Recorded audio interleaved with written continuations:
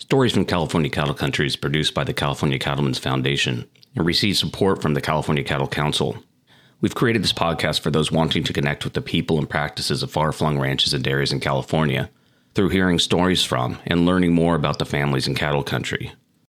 Susanville is located in Lassen County, the second northernmost county in the state, being south only to Modoc County, which will be featured in our next episode. I showed up at 5 Dot Ranch in my normal ranch visit attire, jeans, hiking boots, and a cook shirt, which I requisitioned from my time in restaurants. Typically, we have to travel to see the property and the animals, usually via side-by-side. 5 Dot is situated a bit differently than most ranches, with the ranch house smack dab in the middle of the property surrounded by pastures and cattle.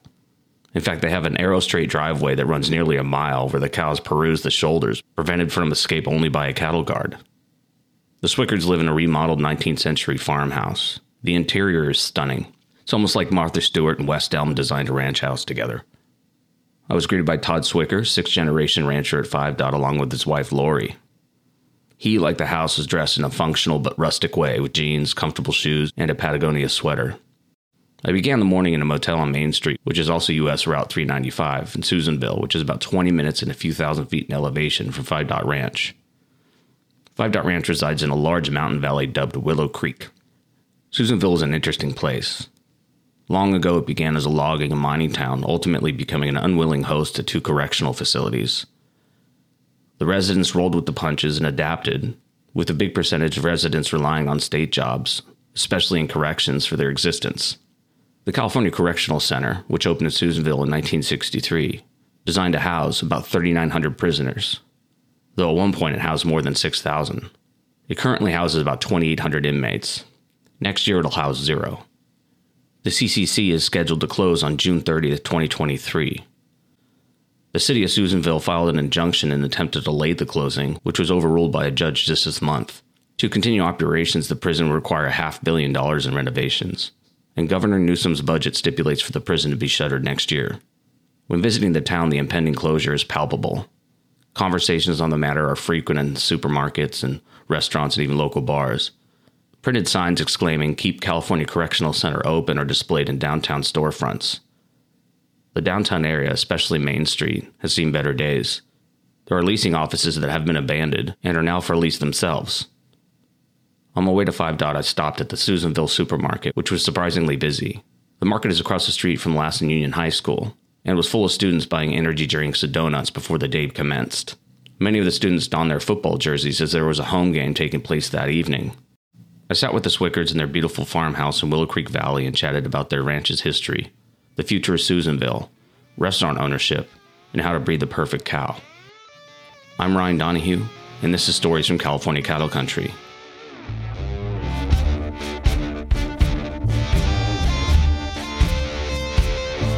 I'm Loretta Swickard. I am Todd Swickard's wife, and we have been in the cattle business here, me being part of it, for almost 36 years. I'm Todd Swickard, kind of the general manager of the ranch here, and part of the family that has been on this location since 1959 and operating the ranch in California since the 1850s, actually. Well, the Swickard ancestors actually moved to started in the Santa Clara Valley in the 1850s and had a ranch there, raised a lot of horses, also used at that time for hauling wagon and freight and that kind of thing, had a small cattle herd, and eventually the Santa Clara Valley became Silicon Valley and got urbanized right after World War II. A freeway was put through the middle of the ranch and housing developments came in all around. So at that time, 1959, my dad had just got out of college and was kind of wanted to continue in the cattle industry and realized that probably wasn't possible there. And so then he looked around for ranches, traveled around the state and even into Nevada for a couple of years, and finally picked this ranch here in Susanville,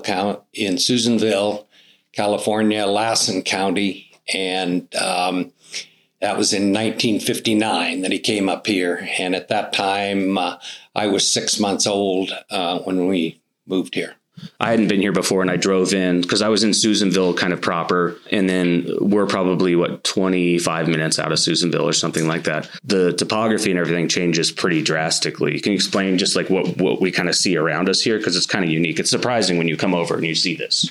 Well, we're actually in a unique place here. We're actually at where the Sierra Nevadas end. We're at the very north end of the Sierra Nevadas, and we're at the very south end of the Cascade Range. It continues on up into Oregon and Washington, and then where that junction meets the Great Basin Desert. So we have Forest Service with high mountains, and also with the very dry desert environment out into the Great Basin. We probably have precipitation variations from 40 inches of rain and snow to out on the desert, probably 5 to 6 inches of annual precipitation. And then we also have a cattle operation down in the Napa area where we pasture cattle during the winter down there. And some of those yearlings are moved back and forth from down there for the winter and then up here for the summer. So we have green grass and good feed, proper nutrition for the cattle as throughout the year. Will these animals be here in, say, November? Yes. Yeah. They'll be here through November. A lot of the cattle stay here year round. And we have some cows that stay in the Napa area year round, but we have just some yearlings, the calves, that will go back and forth after they're weaned off the cow. So the calves that you see out here this morning, while in this field out here, we just did a fence line weaning. So you have the cows in the front pasture, and then you have the calves back here in this bigger pasture. And these calves will probably make their way down to the Napa Valley so that they'll be on green grass. And that will be as soon as we get decent rain, but typically probably December. Just out of curiosity, how does the weaning go? Like, are they amenable, or are they kind of aggravated about the whole situation? This is the third day, oh, okay. And so you can see they're fairly amenable. You always have some that could care less, and some that hit the fence, and a few cows that hit the fence. But for the most part, we wean a little heavier, so calves, and so it's a little bit easier all the way around on all of the animals. And we try to, do it with the least amount of stress as possible on the cattle. And so it actually works pretty good if you just separate the cows and the calves and put the cows on one side of the fence and put the calves on the other. And then they can actually, talk to each other and lay down next to each other. But the calf can't nurse through the fence or anything. And so it's a low stress way of doing it. And then, within about 5 days to a week, they kind of, lose contact with each other and meander off, and everybody's happy. And specifically talking about Susanville and, your kind of family's history here and things. And Susanville was kind of dependent on certain industries for a while, and with, timber and things like that. And now is pretty dependent on some correctional facilities that are in the area. One of which, the larger of the two, I think, is going to close next year. How has that affected the community? And how did that feel like when it went down? Because I know it was kind of sudden, like they didn't really give anybody a heads up. Well, originally the economy here in Lassen County in the Susanville area was based on, I think originally mining, started the rush out here. And then, following that, it was ranchers, agriculture, and the timber industry. And that was a predominant part of the economy here for years. And then the timber industry, we had 3 or 4 mills that closed here just back in the 90s. They closed, and we had the state of California came in and built several prisons about that time. And then coupled with the Forest Service and Hurlong Army Base and BLM headquarters, we predominantly became, maybe 70% of the employment in Lassen County was government jobs. And now with the closing of the prison, then it's going to, the economy is suffering locally. And people also, a A lot of them go to Reno now for some of the bigger box stores. They'll travel over there as it's grown. So the uptown and old part of Susanville has, it's tough for some of those merchants to keep going. You see the Walmarts and some of the chain stores come in and take over. So, but the loss of jobs from the prison it's going to affect the economy negatively. We're vested in the community with our land and everything. We can't just pick up and go get a new job and try something new. This is all that we know. It's our lifestyle. It's what we've done our whole entire lives. It was supposed to be something that we could pass down generational. And we've been very fortunate that we've been able to do that for 7 generations. Can we do it for 8? I don't think so. I don't know. Not in California. We use a lot of cowboys to move our cows around. We still drive them from place to place, when we're moving them and things. And the cowboys are out with the cattle all the time, double checking them and all of that. And they don't want to come to California anymore. The labor pool's getting smaller and smaller and smaller when they realize all the rules and all the things that they have to abide by. And so that's also making it difficult for us as well. And so maybe animal agriculture in California, it's truly dying. I do want to talk about Oxbow, but more about your guys' kind of approach. I don't know if you would call it marketing. I knew about you guys prior to probably 10 or 12 years ago, I think, where you guys were participating in the burger battle in Sacramento, it's one of those things. This is a unique kind of thing. I think you guys provided the beef for everybody, and it's a great event. And Rodney's a good friend of mine. Do you guys have like a running philosophy on outreach, or like what works and what doesn't work, or have things worked and things? I'm sure there's some things you might regret, but things that kind of totally work. Well, we started. Basically, Todd decided that since we raised a natural beef program with all of our cattle, we were sending them clear across to the East Coast to Pender, Nebraska through the all natural program we were with then, that it didn't really make a lot of sense. And so he felt like we should try to market our product in California with less loaded fuel miles and really be able to tell our story, who we are, and what good quality beef was.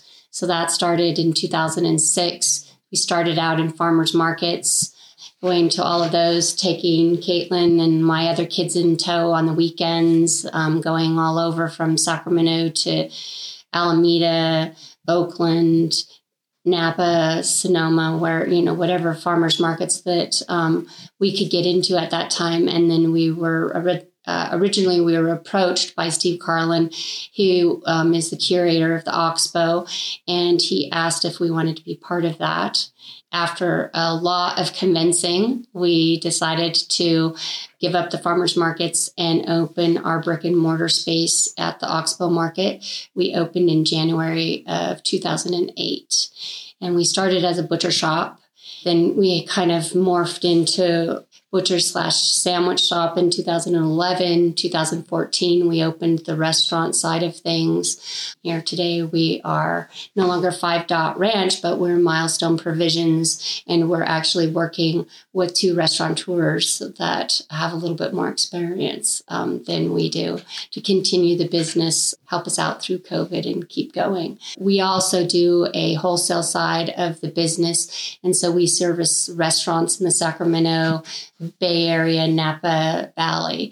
So really, it's all just been a little bit organic. The idea was finding the right fit customer that wanted to know our story and could carry our story forward to the consumer and believed in what we were doing, and that we weren't just another meat provider, but that what we were doing was very unique to California. We're all born, raised, and fed in California, all one family. So we own all of the cattle from gestation all the way to plate. And that's, very unique. And that's the story that we wanted to tell. Being in the restaurant business is not easy. Cattle business is not easy either. What we've always said is cattle side, the cowboys start at 3:00 in the morning and chefs go to bed at 3:00 in the morning. So I'm not sure that we picked the right combination. The return on investment isn't huge either on either side, but I think that we've been able to influence people, talk to them about our product, talk to them about the industry, share with them that it's not all bad. It's not just what you read in the news, and really be able to highlight who we are and why we're doing this. Your animals don't. So a lot of operations that I'm familiar with raise the cows, and after a certain amount of time, they're moved onto a feeder and they live in that feedlot and they get bigger, and they're typically fed things other than grass, like to get them fattened up. Or you guys don't do that? Your cows go from, what's the process? So basically our cattle go from basically conception. We own the cattle, and then we do feed them in a feed area, but for a very short period of time. I think what's unique to us is the born, raised, and fed in California, but also the one owner. So we don't ever bring any outside cattle in. They're only ours. So we have complete control of them through the entire process. So the traceability is huge there. The feed stuff that they're eating, all of that, helps us keep all of our cattle very consistent and the quality always very high. Also, they're eating the same forage consistently, which helps with that quality of product. A lot of people are grass-fed, but they come from different areas, so the feed stuff is a little bit different, and they're kind of blended in together. We have the ability to have that same control all the way through. When I went from restaurants to working and talking to ranchers, I saw a very big similarity in operations. Kind of like you said, it's like return on investment. Like our business, if we were killing it, was 5%. Are there any little stories or anything? Because I imagine jumping into the restaurant industry must have been pretty interesting for you. Is it something that you would do again or no? Chefs have great passion for what they're doing, and we have great passion for what we're doing. And so I think that we very much aligned in that.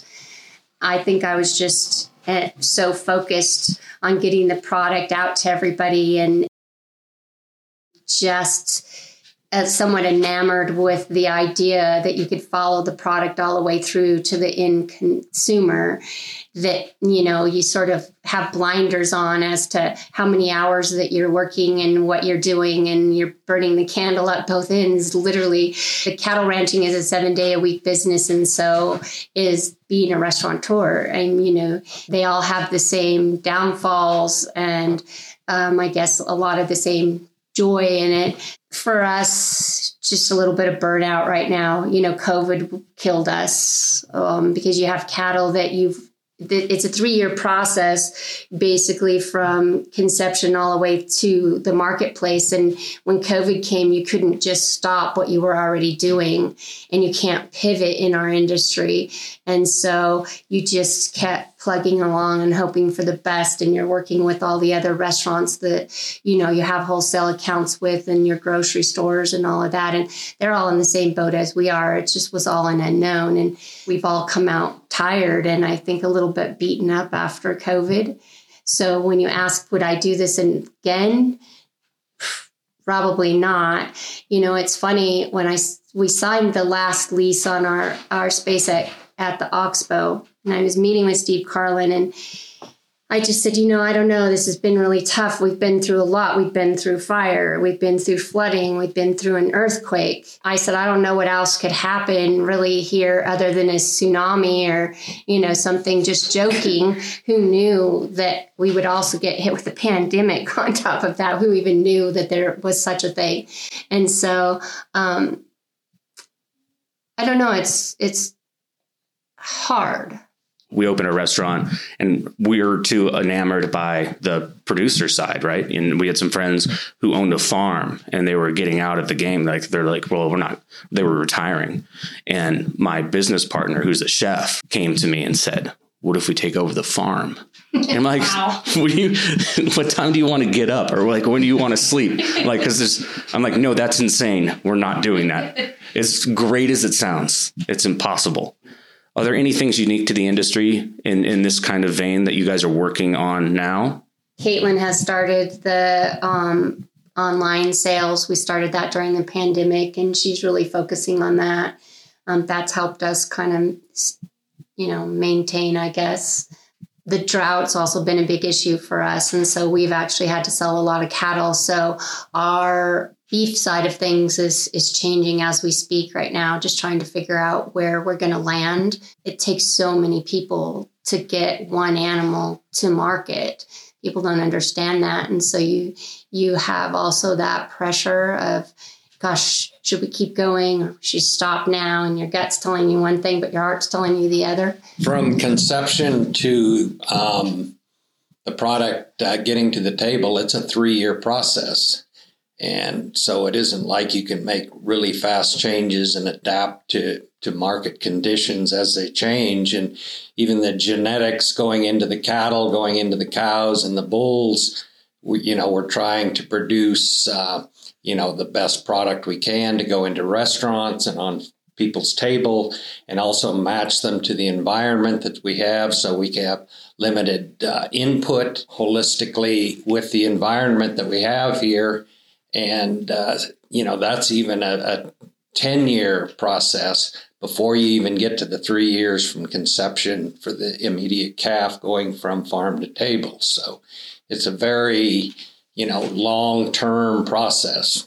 I was reading about the ranch's history, and that the cows, I think the first herd that you guys brought in were Herefords or something like that. Is that right? And for people listening, people are used to seeing certain cows on the side, as they drive by, and like the black ones are typically Angus, right? Herefords are typically brown with white faces. Is that right? That's correct. And then there's Holsteins, which everybody's familiar with as the dairy cows.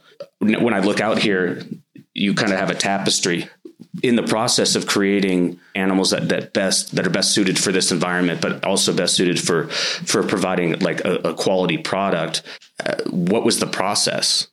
Well, originally when my ancestors did it, they were constantly trying to find an animal that was best suited to the environment. At times fads came in with cattle getting too small and too big, and there were different breeds like Herefords and Angus, Shorthorn, and then some exotics became involved.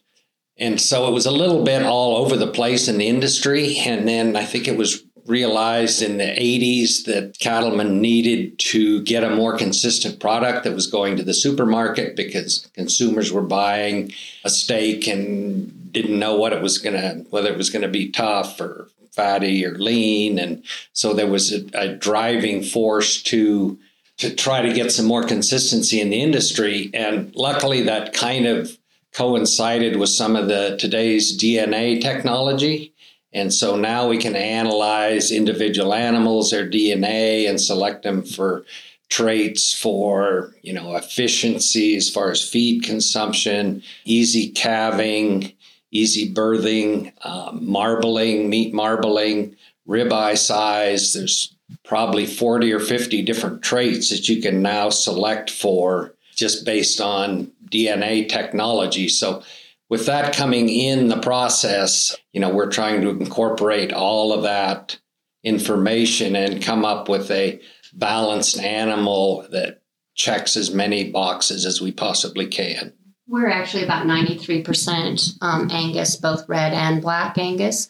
We do have a little bit of Shorthorn in there, or maybe a little bit of Hereford for milking purposes or traveling. Angus are terrible travelers. So, you start adding just a little bit of heterosis into the herd so that you get that vim and vigor that you need for them to work in the environment that we have, because we're not all just the pastures that you see around here, where we actually graze on Forest Service, BLM, Fish and Wildlife, several other private landowners. And so the conditions of the ground and everything lend to smaller cattle that are going to travel and work the country and things. So those are some things that we're looking at also in regards to the type of cattle that we have.